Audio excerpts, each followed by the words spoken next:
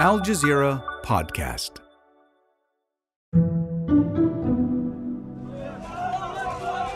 Horror unfolded as Israeli tanks and troops raided al-Shifa, Gaza's largest hospital, last week. Patients, medical staff, and displaced Palestinians are sheltering in the complex. Among those inside, Dr. Ahmed Mukhallalati. It's really horrible here. It has been continuous bombing. As decomposed bodies piled up outside and inside the building, medical staff started to bury them in one of the hospital's parks. On Saturday, Israeli forces ordered the hospital to be evacuated, according to Palestinian officials, an allegation Israel denies. Hundreds left the complex. The World Health Organization say that al-Shifa hospital is now a death zone. They describe as they moved into the hospital outside, there was a mass grave. Today, we get to know al-Shifa hospital through the eyes of a doctor and activist who worked there for years. I'm Malika Bilal, and this is The Take.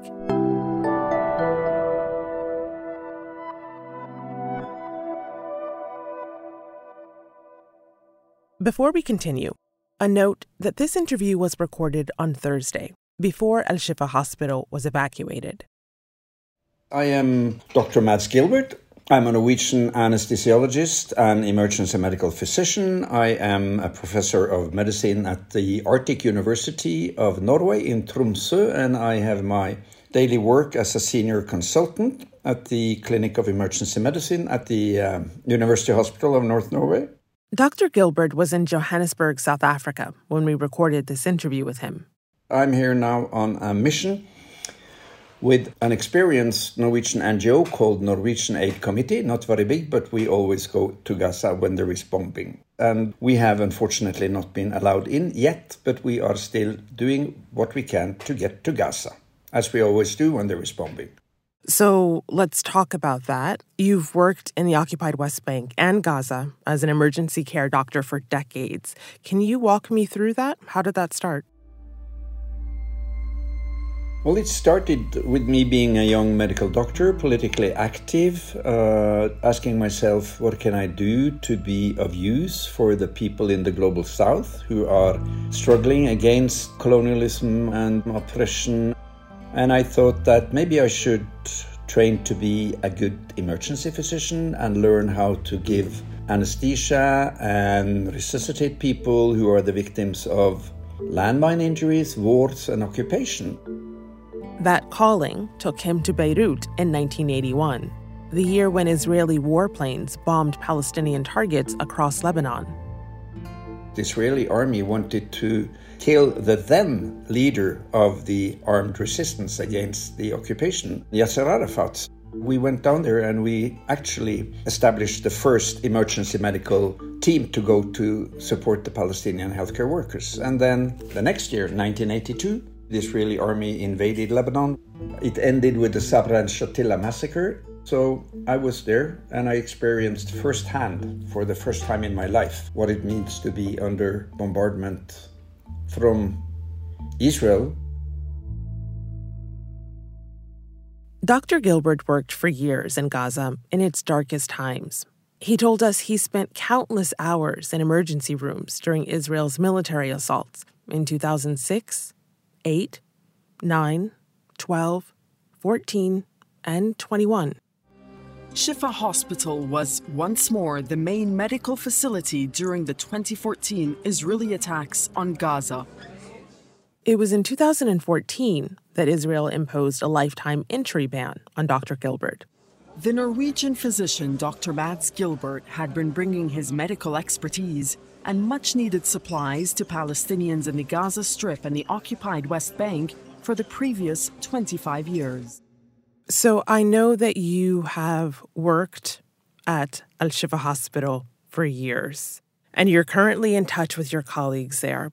Before we get into this recent Israeli raid on the hospital, for those who do not know al-Shifa, and we've only seen it in these videos now of it under bombardment, can you describe the medical complex for us? What's it like to work there? Yeah, I'm very happy to do that because it's a beautiful hospital. It's sort of organized in a block, in a square, around a small park in the middle. And then there are pavilions with different specialties. This isn't just your typical hospital. Al-Shifa is a major medical complex with a big surgical block, maternity, neonatal, and outpatient clinics, an ICU, a dialysis center, and even a few parks. It has all specialties. It has a very well-developed staff, a lot of very clever doctors and nurses. I've known many of them for the better part of 20 years, and I worked shoulder to shoulder with them during the bombardments that you mentioned. How important is this hospital to Palestinians in the Gaza Strip? Because I know that it has quite a history. It was built during the British Mandate, and it's Gaza's main medical center. Is that right? Absolutely. There are currently around 36 hospitals in Gaza to serve the population of 2.2 million. And Shifa is the trauma center. If you have a trauma system, you have certain functions that every hospital can do, like stop the bleeding, open the airways, give some pain relief, or put the patient in anesthesia. But that's only the life-saving stabilization, and then the trauma patient is transferred to the trauma center, which is Shifa. Very, very important hospital and a flagship among the hospitals. And the Palestinians are extremely proud of it. I know that on ordinary days, I saw reports that there could be up to 540 doctors working in the halls of al-Shifa Hospital of various nationalities. But that's not the case right now. Who's there right now? What do we know? Well, right now, I think it is maybe the darkest day in the history of the Shifa Hospital. And it is, to me, the darkest day as a medical professional, believing in humanity, believing in the Geneva Convention, believing in the holiness of hospitals as being sanctuaries for care, for compassion, for love, and for solidarity with the sick and wounded. Because in front of our eyes, the Israeli military machine is allowed by Europe and the United States to bulldoze down the buildings of Shifa Hospital.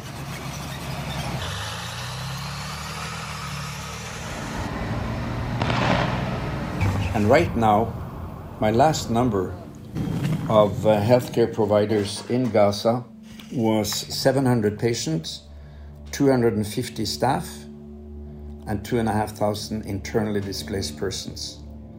And they have now been besieged for 5 weeks, on top of the siege for 16 years. They have been completely denied water, food, fuel, electricity, medical supplies. And then on top of that, they have been providing healthcare to many of the 20,000 wounded who has been needing surgical care, medical care. The total number of wounded, according to the United Nations, is around 28,000. Probably, if you do the math according to our experiences, I believe maybe 1/4 of these 7,000 have been needing surgical medical care. And all these patients, many of them have been coming to Shifa with their wounds, with their open fractures, with their shrapnel wounds, with their burns. So they have put hospitals out of function in Gaza at the same time as they have been bombing the people relentlessly and killing 12,000, and half of the killed, 6,000 killed and missing, are children. Maybe the most graphic example of human cruelty to deny premature babies the right to a safe little incubator with warmth, oxygen, and humidity. And these small prematures probably touched the heart of the people around the world, but this is only the tip of the iceberg. You mentioned the tip of the iceberg, and I would agree. I'm the mother of 1-year-old twins, and when I saw those babies in the incubators, I didn't know my heart could break all over again. This past month has been just an exercise in tragedy after tragedy. So I want to talk about what happened. It's not a tragedy, excuse me. Go for it. A tragedy is when somebody bad happens, which was not intentional, like two cars colliding on the way home. It's when a child falls off the chair and has a brain concussion. That's a tragedy. This is a man-made evil. This is planned to the least detail. It's meant to inflict what we see. This is the most brutal type of abuse of power that you can imagine. To keep a population of 2.2 million incarcerated in you could call it a ghetto, you could call it a concentration camp. You can certainly not call it a prison because they have never been punished or there has never been a sentence that gave them this judgment. So it's a complete systematic oppression which then on top has this bombardment and hitting civilian structures and killing all these people. It's not a tragedy. So I don't use the word tragedy. Right. I'm sorry. No, thank you for that. It's very difficult to get updates from inside al-Shifa hospital without electricity and internet. But Dr. Gilbert has been able to reach some of his colleagues there in the last few days before losing touch. We'll hear what they told him after the break. Get your news in less than 3 minutes, 3 times per day with the Al Jazeera News Updates. Just ask your home device to play the news by Al Jazeera or subscribe wherever you listen to podcasts.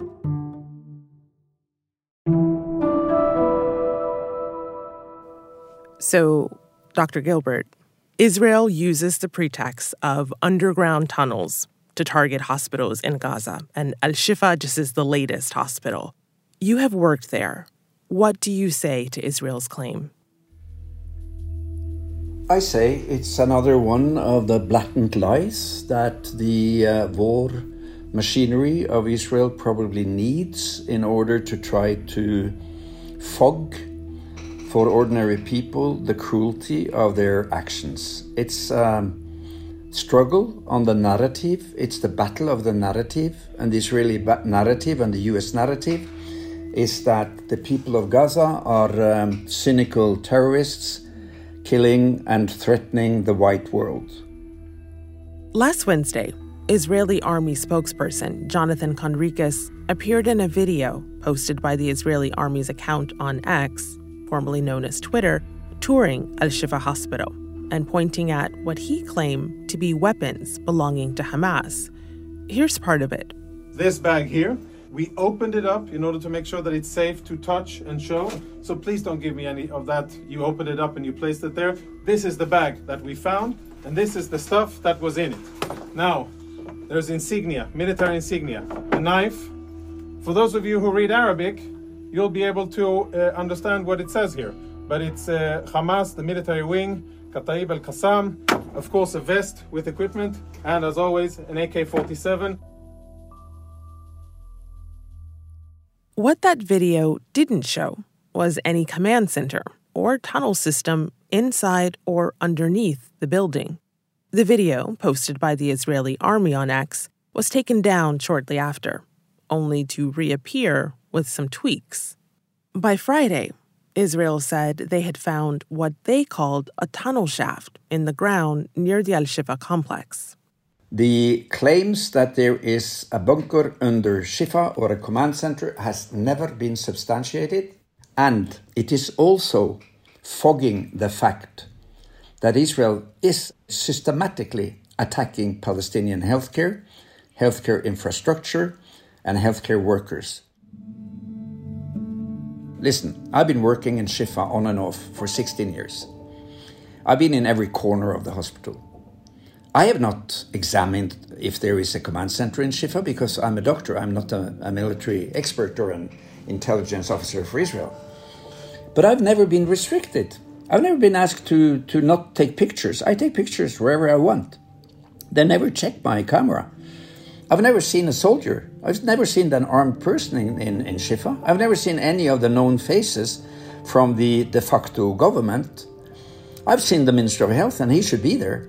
Otherwise, I've never seen this command center. Okay, if it's under the ground, why do they start taking it down with bulldozer now? Shouldn't we have a forensic committee coming in and proving these allegations. It's all lies. It's all lies. And we saw it the other day with the Rantisi Pediatric Cancer Hospital, when they were triumphantly going down in the basement and they found diapers. Oh my God, there's diapers in a pediatric hospital? The Palestinian doctors and nurses, I know their moral values and their standing.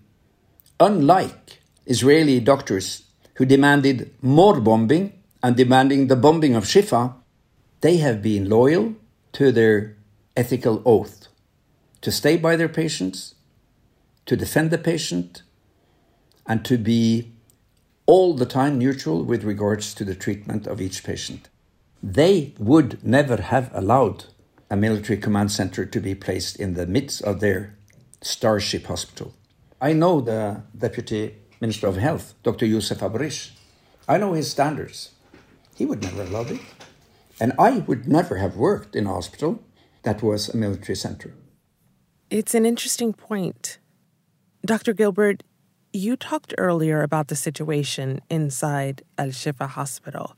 You're in touch with your colleagues there regularly. What's the latest? I just have to swallow to tell you, because the latest is that there is radio silence from Shifa now. We have heard nothing for the last 20 hours. Let me just interrupt to say that we're speaking on Thursday, November 16th. Yeah. And you've heard nothing. From yesterday, we had the last messages coming out from Shifa, from Dr. Youssef Abrish, the Deputy Minister of Health, and from Dr. Marwan Abu Sada, the head of the International Cooperation in the Ministry of Health. We don't know what has happened to them. We hear that the Israeli soldiers are in all departments of Shifa. We hear that they are actually vandalizing the equipment. They have been smashing the MRI machine, the CT machine in the new Shifa Medical Complex. We hear that men are being taken prisoner, undressed. And we hear that medical staff is being killed by shooting if they try to move outside. We know that there are around 100 corpses not yet buried. And we know that the previous 24 hours, ICU patients died from lack of oxygen and life support equipment. And we know that 3 of the neonatal babies having taken out of their incubators have died. And 17 other, altogether at least 40 patients died after they lost the oxygen and the last drop of electricity. Dr. Gilbert, I have one final question. You are planning to travel back to Gaza. What makes you go back time and time again? Because I think, like every human being in these dark days, we ask ourselves, how can I be of use? How can I be on the side of right? How can I be on the side of life? I want in praxis to show solidarity with a people that has been occupied for, well, you can count 70 years or 60 years or from 67, whatever, for decades, being under the ruthless and extremely brutal rule of the Israeli army and Israeli colonizing of their homes, their land, their lives. I want to be of use, and what I can provide is medical solidarity. Not because I think that the Palestinians cannot do the medical work, but because we all need solidarity. Solidarity is not an act of charity. It's an act of unity between people fighting on different grounds towards the same goal: equality, justice, and respect for human life. I can provide support with my shoulder. They can lean on my shoulder. I can provide witness accounts. I can do research and tell the world what's going on. And I can show them that they are not alone in these dark hours. And I can be there together with other solidarity workers to show them that they are not alone. And that's The Take. This episode was produced by Siri Al-Khalili and Miranda Lynn, with Sonia Bagat, Khalid Sultan, David Enders, Amy Walters, Chloe K. Lee, Ashish Malhotra, Zainab Bezer, Berenice Campana, and me, Malika Bilal. Our sound designer is Alex Roldan. Tim St. Clair mixed this episode. Alexandra Locke is The Take's executive producer, and Nay Alvarez is Al Jazeera's head of audio. We'll be back.